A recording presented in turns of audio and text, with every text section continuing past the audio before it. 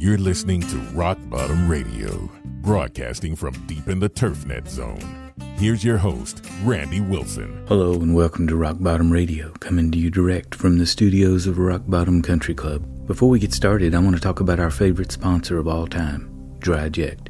DryJect is a brilliant method for keeping your greens healthy, especially under this onslaught of play triggered by that virus. If you aren't comfortable taking my word for it, check with your fellow superintendents that have used DryJect. Also, we're issuing a special rock bottom warning. Brandy Chablis, the golf announcer who single-handedly made us yearn for the return of Johnny Miller, has announced he's going into golf course architecture. Somewhere out there is an unfortunate superintendent who will have to deal with this clueless individual. Wait, Brandy Chablis? Ain't he the fellow who said we could solve the poor problem up in Oregon by converting to ultra-dwarf greens? That's him, and he said it on live TV. He apparently knows everything, because he once won a golf tournament. Yeah, that and $5 will get you a cup of coffee. There's more. Brandy has been backing golf's steroid growth. You know, the long ball, the toaster-sized driver, the ever-expanding golf course and golfer, and... Ain't no way he actually believes that. He must be a troll, like you. No, trolls are pretty clever as a rule. This is the guy who twittered that he knew everything about putting surfaces because he putted on greens. Brandy Chablis is the best example of why folks ought not to tweet. Brandy, son, delete your Twitter account. That goes for the rest of you adults out there. Morning, Aunt Feemy. Hey, Ludale. Really? I think the FBI's out there are spying on us. Oh, you mean those black SUVs? No, that's probably just those folks from Kansas trying to catch us saying something that they can use to cancel us. Well, they must not be trying too hard. I think I'll take them some coffee. Use real cream this time instead of that Ipecac. Hey, look what this Twitter cupcake just said about us. Whoop, can't say cupcake. You can say testosterone challenged or... Willie, hurry up and finish that radio show. I'm taking the crew to Miss Tater's all-you-can-eat cafeteria for lunch. Y'all go without me. Peter McCormick is waiting on this radio show. Peter who? You know, the TurfNet commander-in-chief. Ooh, he's a handsome rascal. What was that? Magnum P.I. mustache and all. Feemy, he shaved off that mustache years ago. Yeah, wives will do that to keep other women from eyeballing their men. Mom, I don't think that new guy's going to work out. What's wrong with him? I told him to go fix that hole in the south fence, and next thing I know, he's on the Sand Pro, raking 18 fairway. Where'd this guy come from anyway? Said he was in government for 50 years. I feel kind of sorry for him. He's pitiful. He does look like he's been rode hard and put up wet. Really, you one to talk. Ludell, go ask him what he's doing. Already tried. Every time I ask him a question, he runs away. He reminds me of somebody. We ought to fire him before he starts raking greens. Hey, y'all, we gotta do something about the new guy. He's completely full. We was just talking about that. I tried to tell him we don't rake fairways, and he started hollering, "Come on, man." Hey, look at that. Those folks in the black SUVs are grabbing the new guy and carrying him off.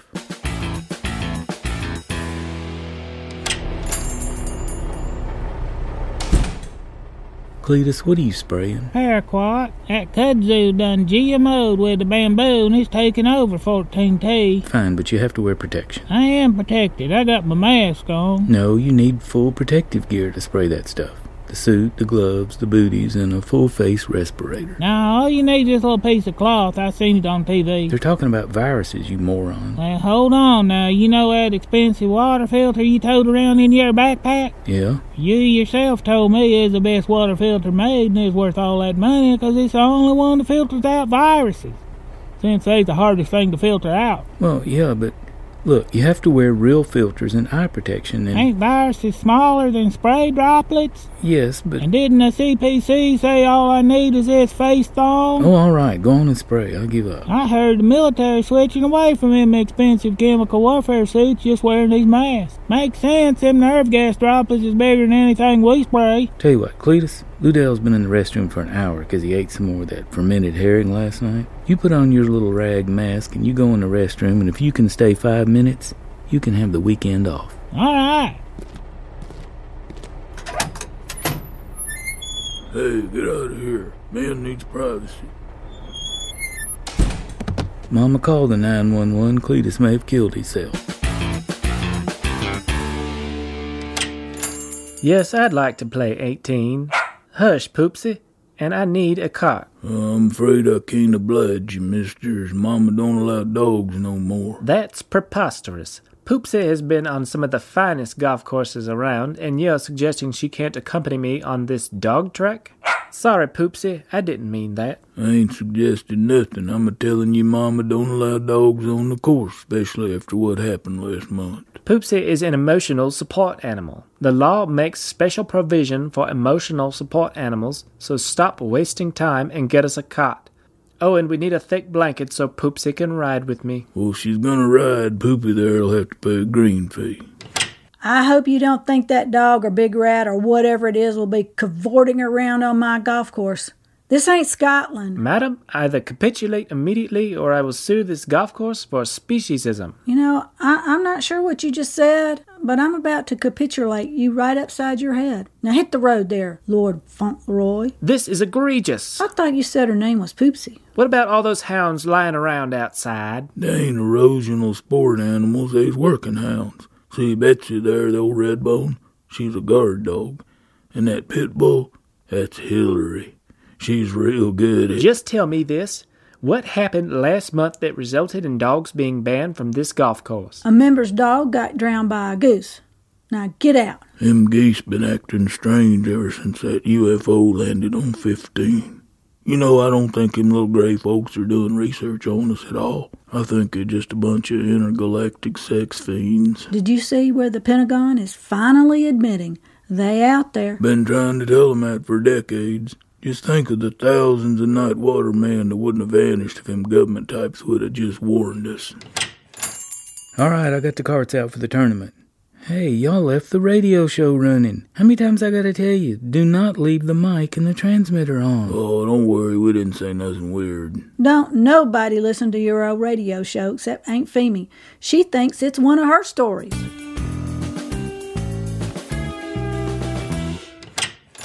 Hey, Mama. How'd it go at the mandatory Humane Resources seminar? Well, I learned the legal way to give a performance appraisal, how to fire folks without getting sued or canceled, and how to make your unnecessary, worthless job appear so complex and essential that you can't be fired. I guess them HR folks would know how to do that. Okay, it's time for performance appraisals. Let's do yours first. Okay, first thing is you can't use adjectives. Can't say nothing offensive, and you gotta use proper pronouns. You probably can't do it. I can too. What's your pronouns? Royal Majesty, his own self. More like Royal Doofus. See, right there you already failed. I am offended. When did getting offended become such a big deal? You forgot to use my pronoun. Oh, okay. Well, first off, you doofusness. You hardly ever show up on time and your work is awful. Can't say that. Awful is an adjective. No, it's a fact. You can only say good plus good or double plus good. Also, you ain't never given me clear written instructions that I signed. And I don't even know what my job is because you ain't delineated me. Your job is to water the fairways and the greens at night when the course is dry. You understand that? You'll have to write it down, and after I sign it, file 3 copies, and before I forget, you can't give me a performance appraisal unless there's a witness present. Okay. Hillary, witness to Liddell.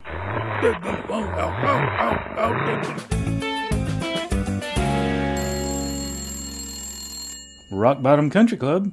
Hello, this is Jelsik Muldoon. Are y'all hiring right now? You got any golf experience? Yep. 10 years at Dungeon Hall, a year at High and Mighty Country Club, and the last 2 at Farnsworth Work Camp. What'd you do over there at Dungeon Hall? Well, everything.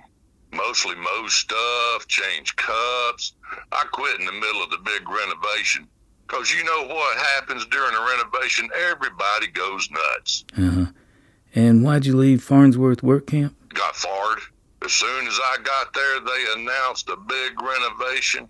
And pretty soon, we was working dawn to dusk, 7 days a week.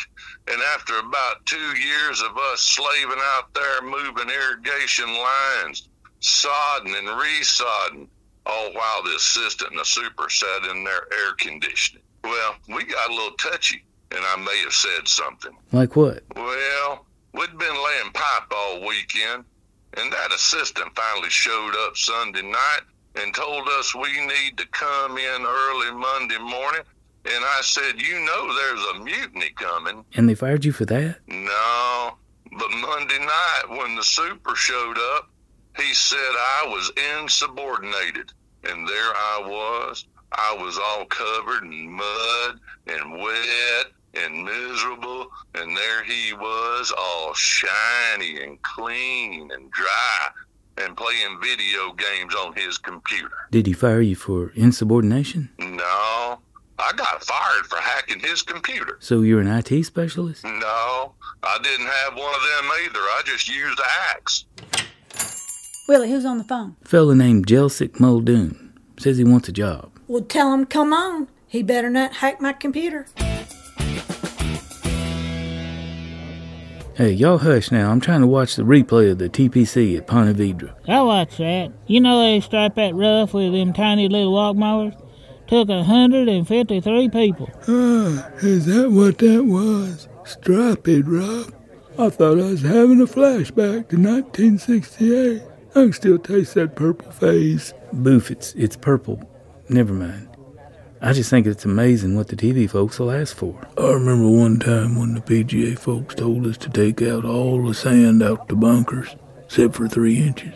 Then we had to apply wetting agent to that and compact it with the bunker rake tires, and then we could only rake the top ½ inch with a feather. I don't believe a word of it. Why do they want all that? So the ball wouldn't crater. They want the ball just to roll down to the flat part of the bunker. Makes it easy for them, and them players don't whine to the cameras. You know, superintendent's got bills to pay. Yeah, the bunkers really shouldn't be hazardous. Must be one of them PGA folks hate grass bunkers. Ball don't roll down to the bottom. I remember one time when the super loaded us all up in a dump truck with a bunch of fly mows, them steel-bladed ones, and we had to fly mow the rough. Took 2 days and Avon Do-Right's big toe. Was that when you worked at High and Mighty Country Club? Yeah. The members wanted the rough to stand up erect like a shag carpet that just been vacuumized with Bagra. Was that around the end of April? Yeah, how'd you know? Just a guess. That ain't nothing. I heard about the super had so many folks on the crew for a big tournament, he took to mowing fairways with walking greens mowers. That's how you get in the Hall of Fame. Las Vegas showgirl. What'd you say? I thought it was a trickle-down effect. Sooner or later, all that stuff on TV trickles down to us ordinary folk. That's true. Whatever clubs the pros are playing, well, that's what the hackers want. I don't like it when stuff trickles down. That's why I wear this. Race cars trickle all the way down. Hank Feeney bought a minivan just 'cause some stock car driver said it had proven race technology in it. Well, I remember when you bought an Italian bicycle 'cause Eddie Merckx rode one. My wife bought spandex drawers 'cause them Kardashians wear them. I like 'em. I can walk 9 holes in 'em and I feel so sexy. See, the TV conditions us to think that we want the Las Vegas showgirl, all painted up and surgically altered and slathered in Bondo, when what we really want is the girl next door. 'Cause you can bring her home to meet your mother. And the girl next door won't leave us just 'cause we hit an economic speed bump. But that Las Vegas showgirl, she'll bolt at the first sign of greener pastures. Them showgirls wouldn't even fit in our front door. What with them giant feather hats they were. I think it's story time. Willie, tell us. I want to hear the story about Uncle Verge getting hornswoggled by Lily, his Las Vegas showgirl wife. I think the story of Norm and the U.S. Open would fit better here. I'd rather hear about Uncle Verge and Lily. Look, Lily was a retired showgirl. Couldn't cook her way out of a wet paper bag. But she convinced Virgil she was a great cook, and he married her. How'd she trick Virgil? Every day she asked him for $20. Then she went to Granny's kitchen, bought a bunch of vegetables, cornbread and fried chicken, put it on plates, and acted like she'd been slaving all day over a hot stove. And Virgie fell for it? Yeah, he did. At least until he figured out that $20 a day was about $600 a month. There was an awful fight, and the police showed up. Did they take Virge away for domestic fighting? When the police got there, Lily was on top and winning, so they took her away. Virge was real upset, 'cause he said they called the fight too early. You know, most fights are fixed. Okay, it's story time. Once upon a time, back during the U.S. Open of 1976, my dad, Norm, ran head first into the great trickle-down phenomenon. This happened 10 years before we discovered the existence of the Augusta syndrome, and I saw the trickle-down with my very own eyes. It started in '73 when Dad took over a big muni near Atlanta. It was a very good design on excellent land, but it was in terrible shape. We worked long hours for 2 years using all sorts of unconventional methods, mostly because Dad had no budget. The municipality gave all the revenue to the golf pro. Anyway, Dad did stuff like sprig the dead greens with fairway grass he obtained by running a sweeper set too low, and he harvested sprigs from the fairways where the turf had kind of miniaturized on its own. Early GMO, I think. Anyway, he hydro-sprigged the dead spots in the fairways, which there was a lot of red clay hardpan where you couldn't even grow a rock. Then he widened the whole golf course by bringing in 1,000 dump truck loads of dirt, turning us loose with chainsaws, and soon we were mowing fairways where once only trees and pine straw had existed. By 1975, Dad had landed the course on a Golf Digest Best 50 list, and they still use that in their advertising today. But play got so heavy that we couldn't get out on our own course, even after dinner. It was the muni in town to play. Then something unexpected happened. In '76, the U.S. Open came to town out at the Atlanta Athletic Club, and one of our local players qualified. This meant that all our locals had to trek up to the north side of town to see how our local hero would do against the legends of golf. Not that well, actually. In fact, he kind of embarrassed us. Not only for getting arrested for driving while blind, he managed to insult Big Jack during a practice round, and generally reinforcing the southern stereotypes that Hollywood loves to spread to the rest of the country. This was many years before the internet, when it became common knowledge that the entire rest of the country was just like the South, except for New York and the left coast, and who cares what goes on out there in bizarro world.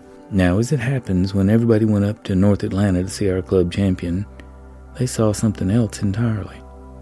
They saw U.S. Open conditions, and they were dumbstruck. Perhaps that's the wrong word, as most of them live their lives in that state every day. Let's say they were awestruck.